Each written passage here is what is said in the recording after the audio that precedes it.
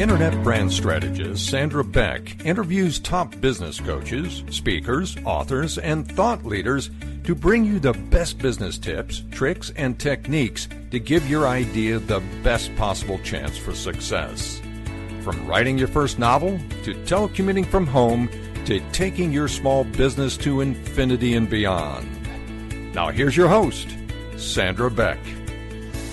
Hi, everybody. This is Sandra Beck, and I'm so excited today. We are bringing on a best-selling author who's going to talk about rituals. We're going to talk about planning. We're going to talk about plotting. We're going to talk about lots of things. But since we are all kind of stuck in various places where we aren't normally, this is a great time that we can get experts to come on and talk with us and share with them their great information. Now, we're here today with Paula Mounier, and she has wonderful, wonderful books. And you both have fiction and nonfiction books, and you also have a very, very nice career going with you at the Talcott Notch Literary Agency. I mean, you wear many hats. So welcome to the show. And how is it there? How are you doing out in your state? What state are you in? Hi, thanks for having me on. I'm in New Hampshire. So our smoke is coming your way from Los Angeles. Absolutely, it is, and it's starting to get hazy. We're in a place my son calls Nowhere, New Hampshire, on 19 acres of sugar maples, but it's quite lovely, and certainly if you have to ride this out, it's a nice place to ride it out. With the maples, and I have a potager garden and a new puppy and things to keep me busy during this time. And that's part of what we'll talk about is how to stay energized, because it's hard to be at home.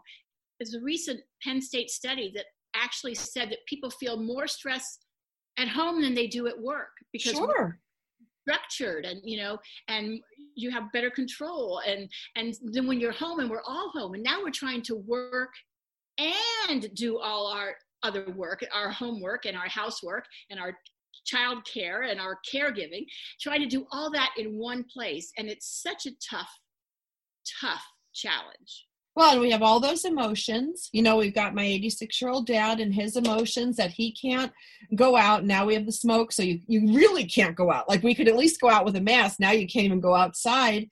And I spend the morning getting up, making sure the internet's working, because I got 2 kids that have to be on class at 7:30 in the morning. And I'll tell you, you want a gun to your head, make sure that Wi-Fi is working, because if the kids don't log on, they get late and they get marked absent. And if your kids are diligent, that's a real blow to kids, much less trying to do my own work day and somehow magically whip up lunches in the middle of it and dinner. I mean, it's really, there's some nice things, Paula, with, there's not that much commuting. I don't have a lot of driving, but I will tell you, my utility bills have gone through the roof because I have computers running and air conditioning running all day long when normally the kids would be in school. And I'm kind of that mom that's like, unless I'm melting in the kitchen, I'm not going to turn the air on, and I'll turn it on, before they get home for a couple hours at night.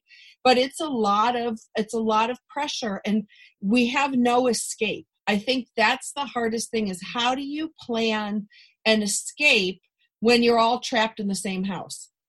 Exactly. We have a similar situation. My elderly parents live with us, and my boys are home. I'm happy to say that they're grown. I don't have to do the homeschooling thing, and it's probably just as well for all of us. Yeah. I don't have to do it, but it's the same thing with, they're both online all the time, and they're working from here. I'm working from home. Internet can be spotty, and that's stressful for all of us. And we're all living our lives on Zoom now. So right. You need, bandwidth, but it is hard, and it's tough, and it's hard because, like you say, you feel like there is no escape. And that's where rituals can really help you, because I think, especially as women, as usually the primary caregivers and the primary, child care and primary cooking and cleaning. I've never cooked so much in my life. Right. We're the ones who have to juggle the most, and we're the ones who are least likely to make the time to create the rituals, right, and indulge in those rituals every day that will keep us safe and sane. Oh my God, I'm like, ritual? Like, if my ritual includes throwing in 3 loads of laundry, double the dishes because everybody's home, like, what is my ritual? Like, but I do know what you're talking about. My ritual prior to pandemic was my lights out like 9 o'clock. Like at 9 o'clock, the kitchen's closed. If you make a mess, clean it up. And I go into my room and I'm like, it's my time. But I'm finding that my ritual of taking a bath, brushing my teeth, as silly as that is, that's my ritual. I can't get to that because I'm still finishing up work that couldn't get done because the Wi-Fi went out, or, so-and-so couldn't get on, had a trouble with his Zoom call. And, we're pulled in all these directions. And so I've been hoping that I get my cup of tea ritual. 9 days. I've been waiting to sit down. You know how you like see those things on TV? And I have the pretty china. I have the tea bag. I even have the glass teapot with the pretty flower insert that you put in and it goes, ooh. But I'm too stressed out. I'm too busy. And then there is no privacy. I mean, I'm going to take my tea bag cup on the toilet. Right. Exactly. Well, no, and it's interesting because I just read this wonderful book called The Splendid and the Vile. And it's a story about London during the Blitz. And I read it on one of those days where I was suffering from pandemic ennui and I needed to get out of 21st century America, 2020. And so I went back to the war years of London when they have the Blitz and all this terrible stuff is going on. And Churchill, who was trying to rally the English people to get them through this terrible time, he took 2 baths a day without fail, no matter what was happening. He took 2 baths a day. And that's what he credited with maintaining his strength, his stamina, and his creative approach to running the country during a terrible disaster. So take that bath. Be like Churchill. I will. I'm going to bring my teacup in there and just sit in there, with my book. I did buy, everybody talks about like, what did you buy, your pandemic purchase from Amazon? You know what mine was, Paula? It was one of those like super deluxe bath trays that's like 2 feet long. It's bamboo. It's got the wine glass holder, which I don't use. And it's got like all these trays, which I don't use. But I can put my iPad on there and I can sit there and not have to hold it up in the bathtub. It's really nice. That's awesome. So, I did a potager garden. My husband built me this beautiful raised beds and arbors, and I had to fill it with food and seeds. And I grew my first potager garden, and we got a puppy.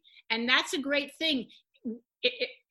If worse comes to worse, just get yourself a puppy. You have to walk every day. And then your family can't tell you, you have to walk the puppy. And that becomes your ritual. Paula, I'm just going to stop you for a second here because I really want to thank our sponsor, because the sponsor is part of my rituals, and the sponsors today is Best Fiends. And if you have not played this Can't Put It Down mobile puzzle game that has over 100 million downloads and counting, you're really missing out on something.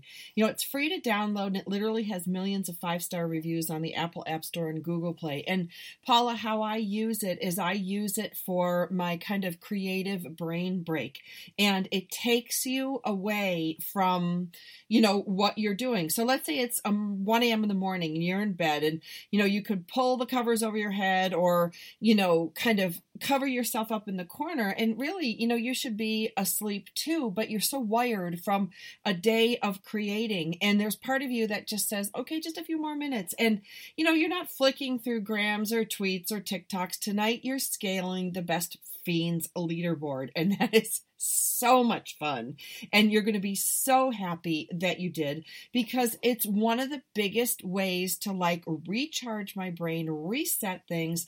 It's seriously boredom's worst nightmare, because there's more levels, events, and challenges added all the time. So play away, and there's always one more level. And seriously, once you've downloaded Best Fiends, boredom won't stand a chance. So when Best Fiends says the fun number ends, Paula, it's not an exaggeration. There's 5,000 levels and counting. counting. So if you're worried you'd get to level 3,247 and run out of fun, don't be. There's always another update, whether it's more levels or fun changes to the game-based or fan feedback. You've just got so many fun things. The music is great. The characters are cute. It's really a great way to either, keep yourself busy, especially if you're worried about something. It's a great way to take your mind off things. And if you're bored, it's a great, kind of little, break in the middle of the day. And if you're like me and you use your brain creatively, it's a super great brain break, and you're going to be so happy you did. So download Best Fiends free today on the Apple App Store or Google Play. That's Friends without the R, Best Fiends. That's Friends without the R, Best Fiends. Download Best Fiends free today on the Apple App Store or Google Play.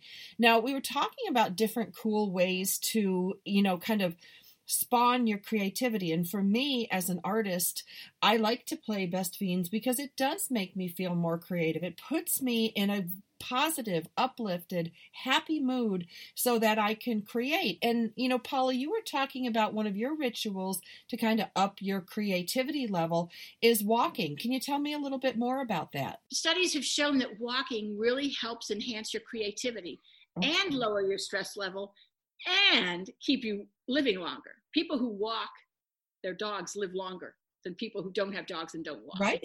It's absolutely true. So I even have a friend named Edith Maxwell who writes 3 novels a year for different series. And every morning she takes a plodding walk, she calls it. She walks. A lot of writers walk. It's one way to get your subconscious working on your story. So whatever your work is, the walk is the best thing you can do for your work and for your creativity and for your stress level. So if you have to get a puppy for an excuse, get a puppy and walk that dog every day, because a walk can make a huge difference. And that's another ritual. Sure. When I worked for Microsoft, one of the things, and this was many years ago, we had walking meetings. We'd walk between buildings, and I thought this was so extraordinary. And it was amazing how much your energy's going to your brain, your blood is pumping, like you're talking, you have this whole meeting and you feel so good. And they were so much more productive than I ended up working for another company, and they were like the sugar donuts, the bagels in the center of the meeting. I'm like, if you just injected, a narcotic into my veins, it would have been less effective than the pile of donuts and bagels. And then all of a sudden, halfway through the meeting, I'm like, completely passed out from like a carbohydrate hangover. But yeah, we do. We try to sit down and force ourselves to be creative while seated. Yes, and it's very hard to do that. I mean, our bodies and our brains really aren't prepared to do that. So if you want to get your brain in gear, the best thing you can do is take a walk or do some yoga or meditate. All those things are great for your brain, and they're also great rituals. And so if you create a sacred space at your house, even if it's just a little corner with whatever makes you happy, whether it's a diffuser full of aromatherapy or books that you love, or, religious icons, Buddhas, or, whatever it happens to be that makes you feel happy and stress-free. Create that space and go there every day. And if you have to do it at night when, as one writer put it, I can only write when they're all asleep because I am not needed in their dreams, which I think is such a lovely sentence. Isn't that beautiful? That is so beautiful. I love that, because I'm that way. I can't write if they're up milling around. There's some sort of like mommy consciousness that can't seem to disconnect. But one of the things that, and you're part of this, Paula, you'll love this, in my sacred corner, because when I moved my dad into my downstairs big office where I used to meet clients, because he can't go up the stairs anymore, I now acquired my writing desk in my bedroom, which was really a hard adjustment because my bedroom was go to sleep. Like, that's it. That's all I ever did there. So the first couple times sitting at that desk, I'm like finding myself falling asleep because I was like Pavlov's dog, operant conditioning, walk in the bedroom, fall asleep. And what I did with that little corner, I call it my New York corner, because I put pictures of my New York life, which I love, and I also put gifts, like the pillowcase you gave me is there that says one more chapter. But I sit there and then I have my meeting suck mug from my last company. My staff gave me that because I'm like meeting suck. But I have all these little things in a little faith jar for money. All of these things were given to me as gifts.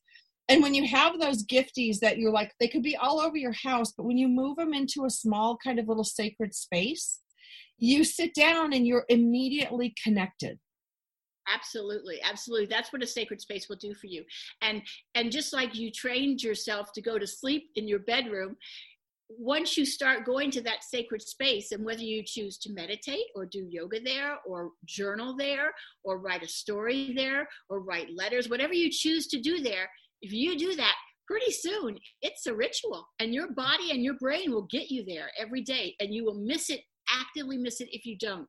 Mm-hmm. And that's the best thing that can happen to you, that you've programmed your brain and your body for that little mini vacation every day that means so much to your greater life, not just your everyday life, but your long-term goals and strategies. Helps you meet those because you're more of who you are, because you've given yourself that time. Mm-hmm. And you'll be more productive after.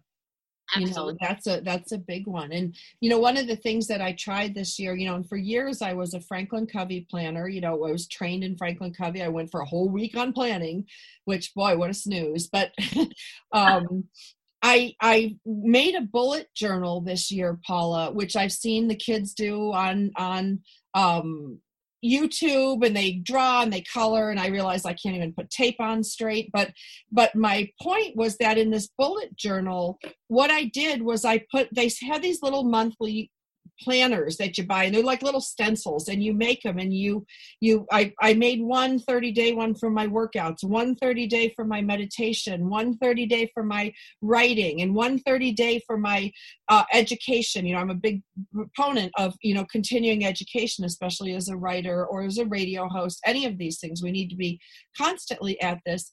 But what would happen when I didn't log these things, Paula? They kind of evaporated in my head, and I would go to bed at night and go, God, I didn't do anything today.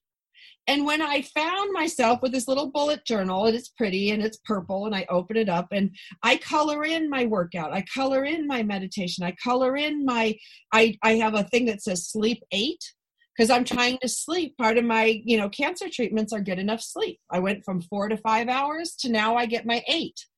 And so when I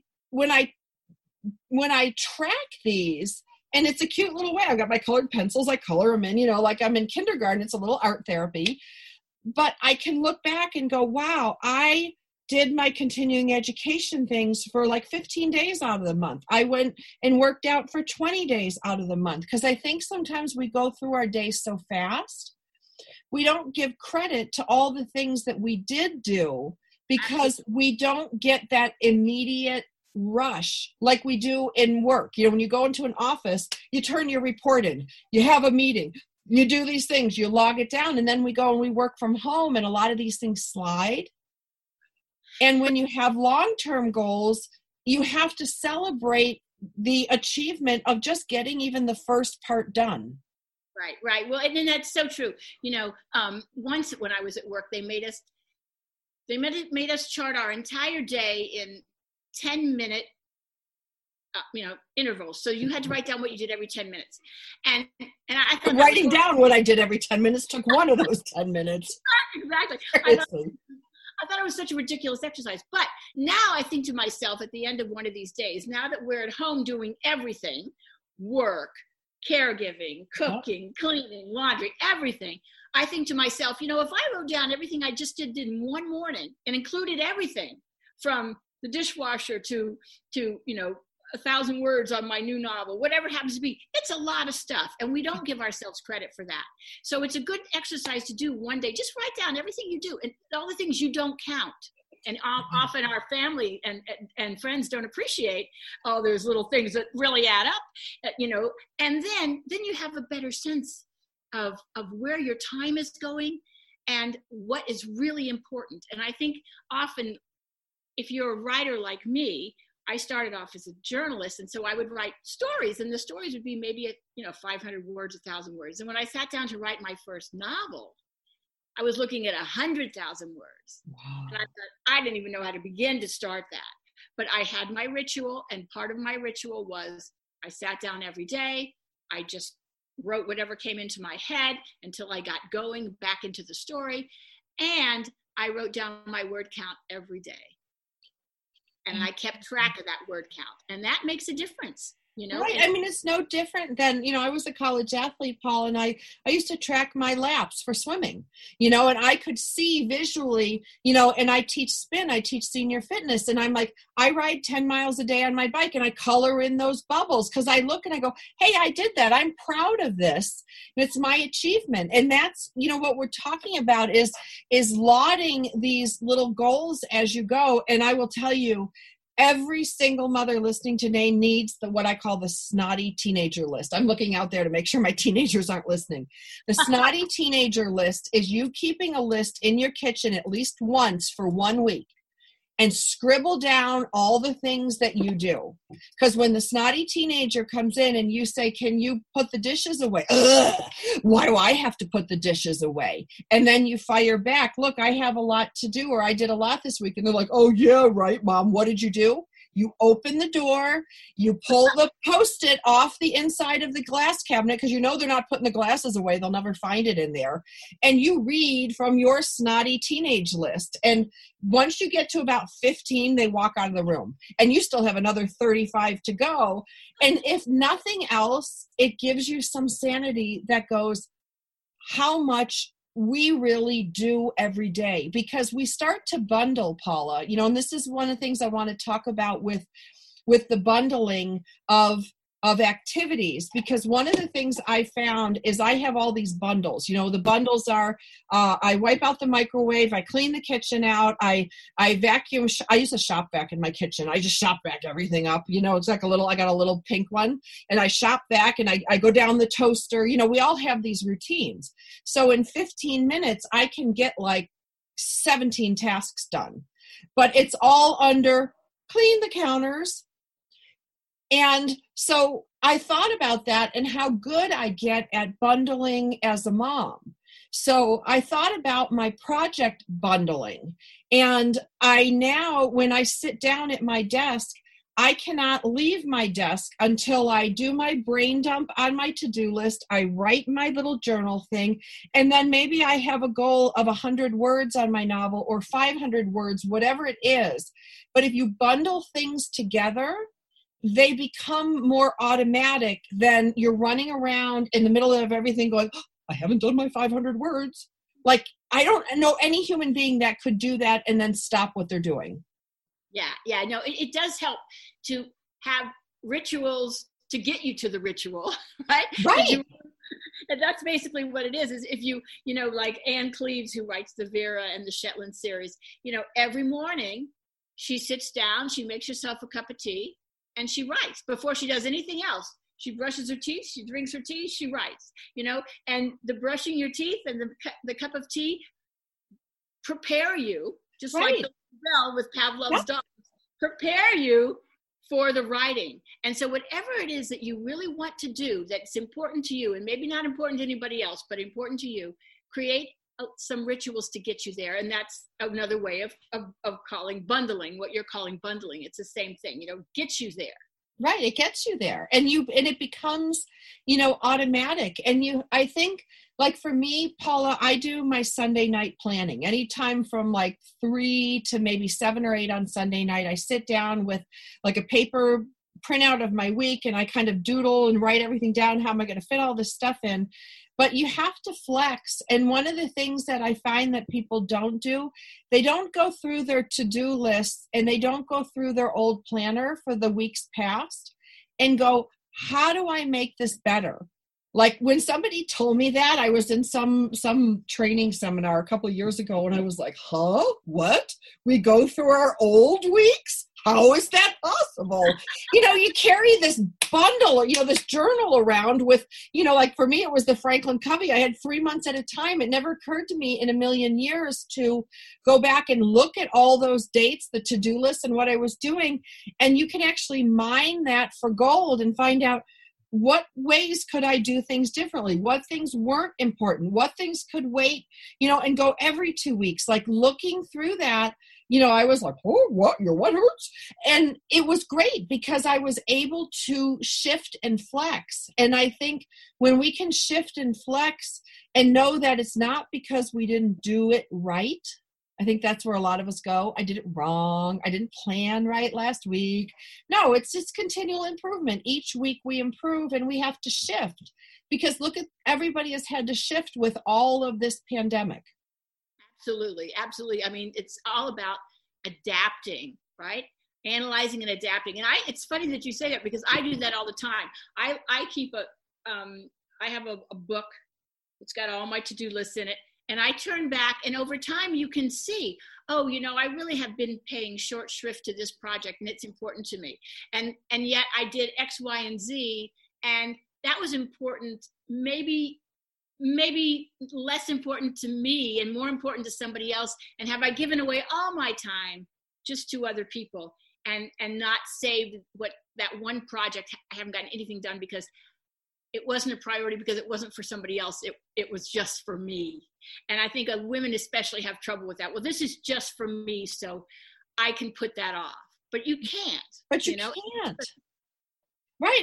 I did not appear on my own to-do list till my children were a decade old.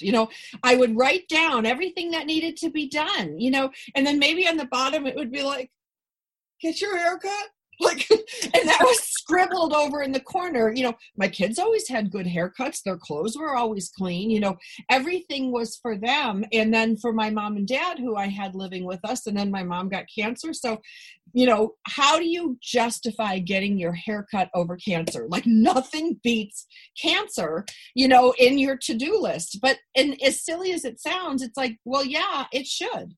Because I need these things for me to get going. But I think there's something in us that's a mother, most of us, that's kind of a maternal thing. And it's only until we get to the point, usually it's a snotty teenage year, that goes, okay, I don't need to do that for you. I can do this for me. And, you start justifying to yourself and you have that conversation back and forth. And I think that's when we get back to ourselves.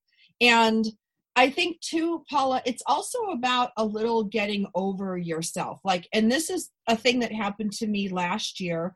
I hadn't written a book type thing in 2 decades, but yet I wrote newspaper articles, press releases. I wrote, I wrote a movie script. I wrote all these things, that I did. And I thought in my ignorance that I could just sit down and write it.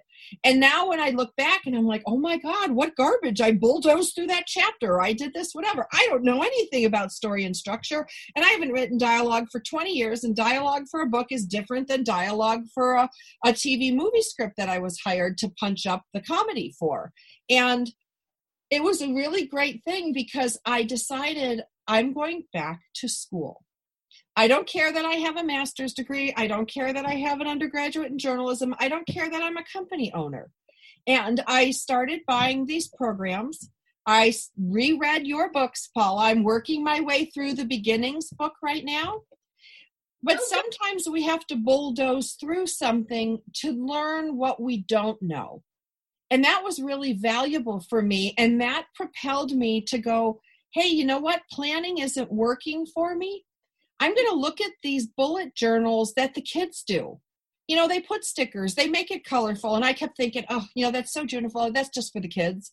Now you go to my kitchen table. I got stickers. I got washi tape. I got stencils, colored pencils, markers, and these I ordered all these Japanese business supplies because they're just so pretty.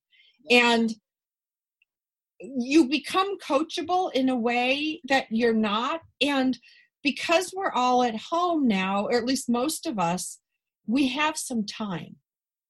And I'm using a lot of this time to improve me, to improve my planning, to improve my writing, to whatever's going to be, we hear a lot about the new normal. I want to introduce people to the new extraordinary. There you go. Right? Because we're doing this new normal. Everything's going to be your new normal. I don't want normal. I want a new extraordinary. If I'm going to be sitting home for 6 months with my kids, with my dad in the smoke, when I come out of it, I'm going to be wearing high heels, a cape, good hair, and packing whatever I need to pack. I want a new extraordinary. I'm not going to settle for a new normal. No, I hear you.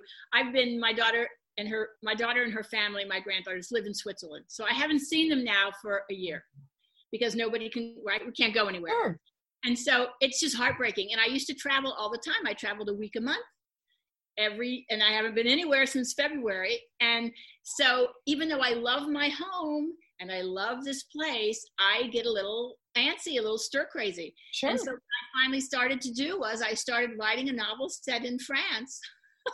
And so I can escape. What's nice about writing is, reading is great because you escape into that world you're reading about. But writing, you create that world. So I'm creating my own world full of, croissants and good French wine and my family and all the things I can't do now. I can't go to France. I can't go to Switzerland. I can't meet them in Paris. I can't do all the things I used to do. And it kind of breaks your heart. And everybody has things they want to do that they can't do right now. Right. So you have to find another way to get that happy that other thing that you can't do now gave you, whatever happy that is, right? So I think that's a great idea, the new extraordinary. I'm like you, boy, I'll be the first person on a plane. Right. Well, for me, I wanted all this work done on my kitchen, and I saved up my money and I knew I was getting this big radio check-in. I was so excited. And I'm like, oh, this is so great, Paula. I'm ordering. And I got online. I ordered my brand new fridge, a brand new washer and dryer, brand new oven, brand new microwave, set the date, everything. And you know what? I'm still waiting for the delivery.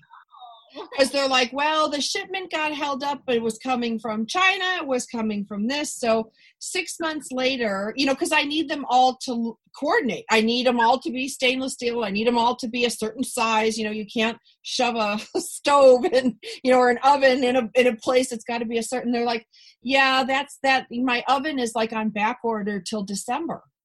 Oh, so as silly as this sounds, right in alignment what we were talking about, I was doing in one of my writing classes that I'm taking. They said, write a scene. So I wrote this scene in the kitchen, and yes, I was insane about the kitchen. I'm like the double twin Z's with the, and I described this beautiful kitchen, and the scene was secondary, but I had so much fun, at least in my head, designing this kitchen because I can't do mine right now. And, and I was like, oh, I can't wait to live in that kitchen. You will. I wrote in one of my novels, in A Borrowing of Bones, I gave the grandmother, who's a veterinarian and loves to cook, I gave her this beautiful kitchen. I gave her the kitchen I wanted, right? See? With a white marble island. It was just gorgeous. And, now it's 2-3 years later. I have a new house that I didn't know I was going to move into at the time I wrote this beautiful kitchen. And during right before Christmas, I got my marble island. So writing it down can make it come true. Right. Well, it's setting your intention to the universe. It's calling to you what you love. And, and I think that's great. I mean, I can't wait to see your beautiful kitchen. It's great. Well, yes. And it also, you write it down, and it sort of prepares your subconscious so that you can manifest what it is you want. Sure. Your subconscious will work on your behalf. Even if you're not doing it consciously, your subconscious will do it for you if you plant the seeds, right? Well, sure. I knew, my appliances were hitting 20 years old, all of them, when I built this house, and I knew like my washer and dryer are going, the handle on the microwave has some silver tape on it, because it's just broken off there, but I didn't want to replace it until I knew what I wanted. And, when I sat down and started really focusing on my kitchen, I would look and go, ooh, that's how much that costs. So I would sit down and I would do extra work. Like I wasn't resentful taking a Saturday morning and picking up some radio shifts and producing, 20 hours that week instead of 15. Because I knew subconsciously this is going to be an expense as a single mom. I'm there's no second income. It's going to be me, and I'm not one that wants to finance or take out loans. So you make little adjustments. I stopped going and picking up a coffee on the way. Like I might do it once a week versus every day, because I'm like, ooh, that means I can get this handle, or that means I can get that. And it happens so quick that you're not even aware of it. But when you do set your intentions, and with your writing, if you want to travel, if you want to do these things, you will unconsciously or subconsciously start making course corrections to get you to that place. Exactly right. Yeah. So what do you do? What do you do when you don't feel like writing, when you are frustrated? Because everybody's like, oh yes, I have my writing corner and it's beautiful, and I have my cup of tea and my pillow. So what happens when Paula goes, I don't want to write, I'm sick of this, I want to get out of my house, don't talk to me? You know that drill.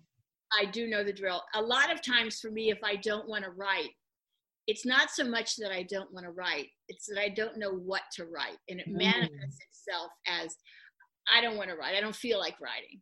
But a lot of times it's because I don't know what to write. And so that means to me research. So that means I get to play.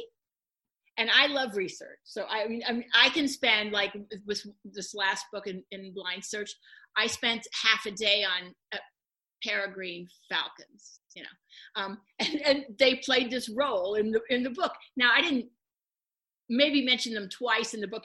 They played a very small role, but I got to spend 3 hours reading about and watching videos of peregrine falcons in flight.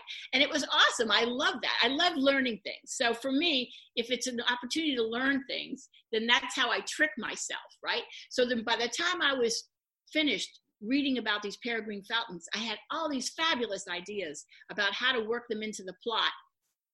And I couldn't wait to get to the page. There you go. So sometimes you have to ask yourself, why am I resisting doing whatever it is I'm not doing? Mm-hmm. It may not be why you think you're not doing it. There may be another reason. It may be fear. Often it's fear because you think you're not going to do it right? Or somebody's going to tell you did it wrong, or somebody's going to criticize you. And sometimes it's simply you don't know enough to do whatever it is. So you have to, learn to do it. And that's kind of the fun. And it's the best thing for your brain is to learn something new. It keeps you young.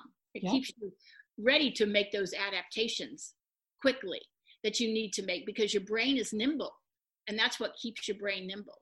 So I would say, when I won't want to write, I know there's a bigger problem, and I need to either trick myself or seduce myself into doing it by doing more research, or sometimes I need to just walk away from it and go take a walk or take that bubble bath. You can get great ideas. Anything that has to do with water or nature has proven to be good for creativity. Sure, absolutely. And I think sometimes too, it's a little bit of, I'm like an old car sometimes that's slow to get started. And that's why one of my little rituals, because the hardest thing for me, Paula, is the amount of sitting in writing. Like that's hard for me. I'm ants in your pants, like, from, the time I was 3 years old, and I move all the time. And so sitting down for me is really hard. But one of the things that I do, I sit down and I'll make a list. And the list could be a chore list, a to-do list, a grocery list. But the process of just sitting down and writing a list is often enough for me to start getting settled so that I can focus. Because I do think some of us have a lot of difficulty. Once we get into the rhythm, it's good. Right. But I'm like one of those 18-wheeler cars, those big trucks. I'm like, and I need some sort of little entry. And so I do. I'll make my big cup of tea, and I'll sit down, and I always use pen and paper, because I think it does something to your brain that digital doesn't. Absolutely. It totally does. And they've proven that. That's why they're going back to teaching cursive, because cursive actually fuels your subconscious and your creativity in a way that block letters don't, and that typing does not. And there's another trick that I tell a lot of my clients who are writers when they're stuck. I just say, get yourself an hourglass. And usually hourglasses, they're called hourglasses, but they're usually like takes 10 minutes or tops, maybe usually 30 minutes for all the sand to go down. Sure.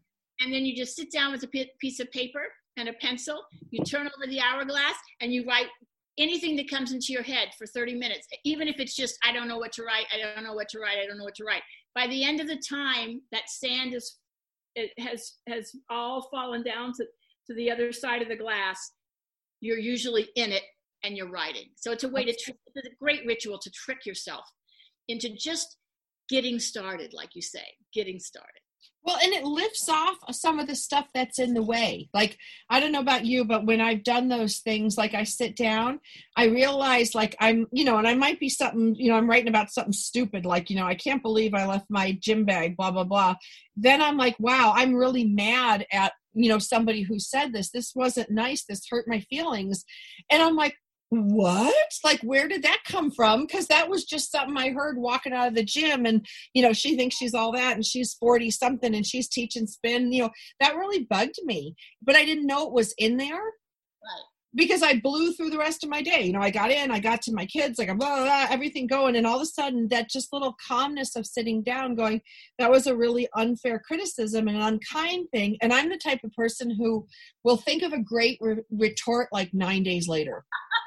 Like some people can turn around and be like, nah, nah, nah, nah. I'm not. I'm like, oh, what? You're talking about me? Oh, that was awful. And then I'll just go sit in the car, and 9 days later, I'll come up with something to say. There you go. There you go. And also the good thing about writing it down is it diffuses it when it diffuses your emotion. So anything that you feel very emotional about, if you write it down, it kind of diffuses it for you. So you can let it go more easily. Yeah. And move on. Yeah, because that energy transmutes. It does take effort to sit down and write a pen. And if you watch your pen, I don't know, do you ever do this? I love watching my pen go across the paper. I have all these like pretty pens, like this is my military mom pen. And, and I'll sit there and I'll just watch the hand go across the paper, and I don't even know what I'm writing, but it just looks so pretty. It's like hypnotic and mesmerizing. Yeah. Yeah. Well, that whole idea of putting pen to paper is a very creative act, no matter what you do. Even if you doodle, it's a very creative act. And it tells your brain, oh, I'm going to be creative now. I'm going to think wonderful thoughts and dream wonderful dreams. Yeah. And even if you're in a really bad mood, like that helps me too. I have this one, I used to buy these fancy journals, but now I realize like throw them away too much. So when it's the beginning of the school year, they have those composition journals that are like 25 cents a piece. I'll buy a stack of them, like seriously, like $2, you get 10 of them, and they're all different colors. And sometimes I'll be journaling and writing, and I'll be like, oh, I hate that son of a gun, is to pay his child support. Oh! And my pen is ripping the paper, and then I'm like, I either have to rip them out, or if I wrote something particularly hateful, vitriolic, and horrifying, I will take it to, like, I live in an area where you can't burn anything. So I'll go to my like far away Walmart and dump it in the trash. Because I don't want anybody to read those horrible, awful words I wrote, and they come out of you and you mean them at the time. But like if my kids ever read it, or like, I don't know, some like court psychologist read it, I'd be like, wow, she's crazy. But crazy, you keep the crazy in. If you let the crazy out on paper, you'll find you're a really nice, calm person underneath. Absolutely. Well, I write mysteries, and all of us who write murder mysteries say that writers who write murder mysteries are the nicest writers of all, because we get out all our aggression on the page. Absolutely. Absolutely. Yeah. Don't ever try to write a romance novel in the middle of a divorce. Right. I had this company call me, and they're like, we really want these romantic, what do they call them? Romantic comedy stories. And they're like, we want them like 15,000 words. Would you like to write a few for us? And I signed the contract. Oh yeah, this is great. This is so great. I'm going to do this.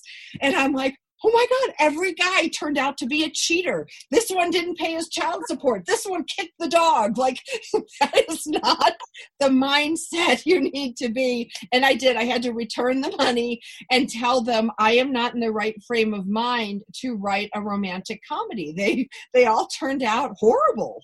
Yeah. Well, more than one mystery writer has killed off their ex-husband or their ex-boss in in a murder mystery. That's for sure. Isn't that great? It's a great feeling, actually. Yeah. Yeah. I mean, and it's harmless, and it's a way to kind of transmute that energy from negative to positive.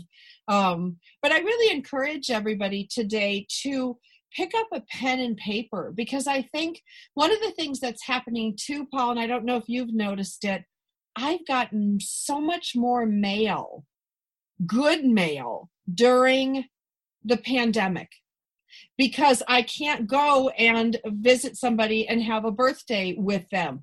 But I send a birthday card. Like, usually you bring the birthday card with you. It's, stuck to the bag with the wrapper, and here, happy birthday, here's your present, we all eat. Isn't this great? Well, since we can't do that, I find myself ordering birthday cards online. When I go to the grocery store, I'll buy like a whole bunch of thinking of you cards, because yes, you can call, and yes, you can text, and yes, you can email, and yes, you can Zoom. But there's something beautiful about a handwritten card.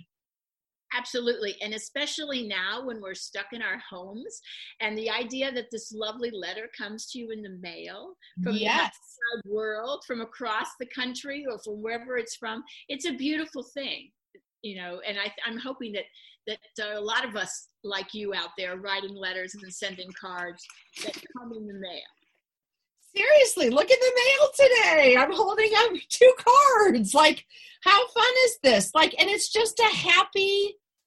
And it's, it's a card, and it's not, nobody's asking you to write Tolstoy in it. You can just write, thinking of you, love, Sandra. Like, and I find that one of the other changes that have happened, Paula, in my company is the people that work for me normally would come and get their paychecks. Not everybody wants direct deposit. And so I have been mailing everybody's paycheck in a thank you card. Like, I bought, I went online, bought all these thank you cards, and I'm like, so every 2 weeks when the paychecks come in or my independent contractors are paid, I've been sending it in a thank you card, because it's so much more personal. And I hope that I'll continue to do this, because I miss seeing them.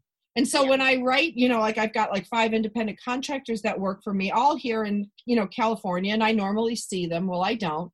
So to write a little thing like, I miss seeing your beautiful face, I miss seeing, hope you're well, enjoy your paycheck, love, Sandra. And as stupid as it sounds, like I'm the company owner, but it went from paying bills to connecting.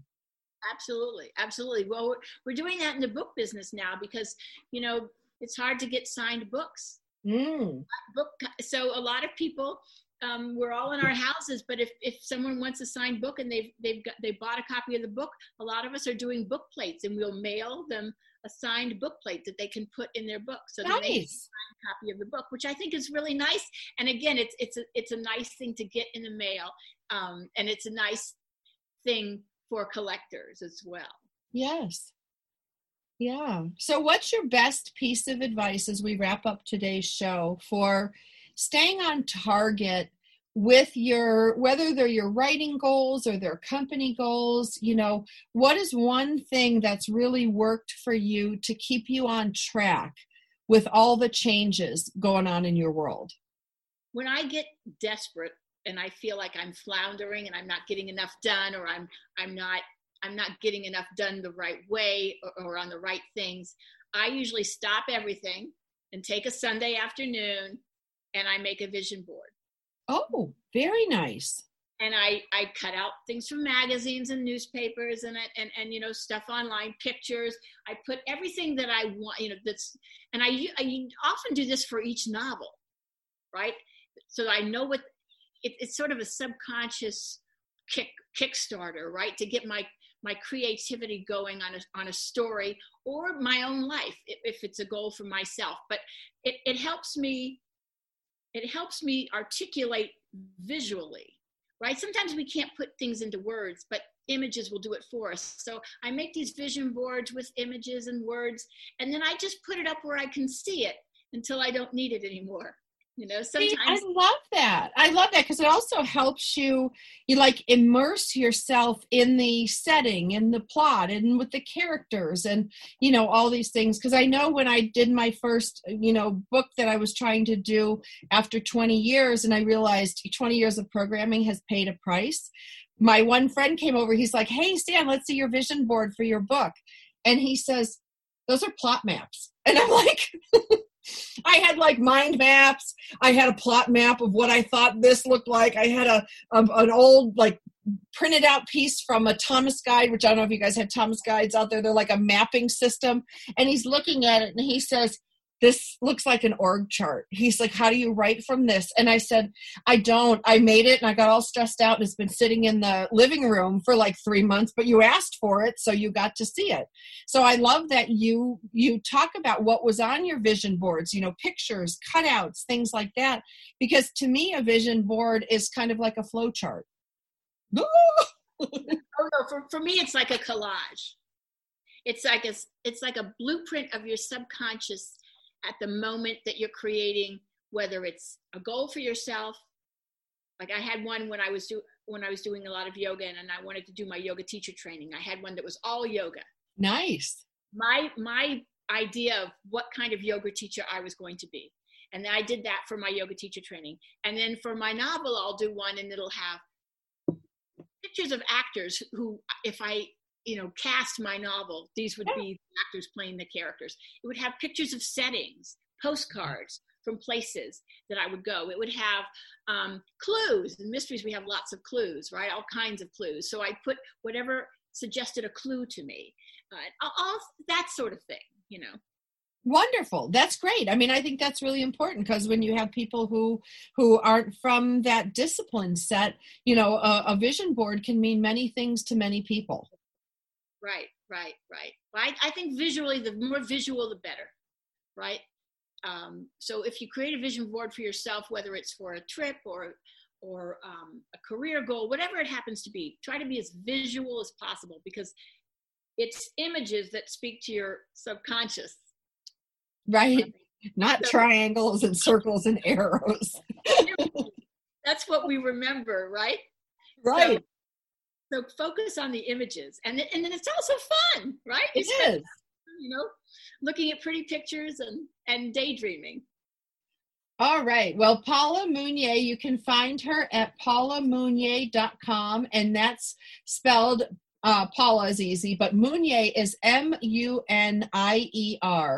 You can go ahead and find her books on Amazon, Barnes and Nobles, anywhere books are sold, and she's got a bunch of them. But the most recent one is Blind Search, and that one is really an action-packed story. It's like a triumph over adversity, and you will really enjoy writing it. If you enjoyed listening to Paula today, get a copy of her book, and you'll enjoy it. You'll be glad you did. Paula Mounier, thank you for being my guest today. We'll be back again next week. Thank you. What a pleasure. On behalf of Sandra Beck, we want you to get out there today to make more money with less time and effort so you can live the life you want. Tune in next week for more tips, tricks, and techniques on Coach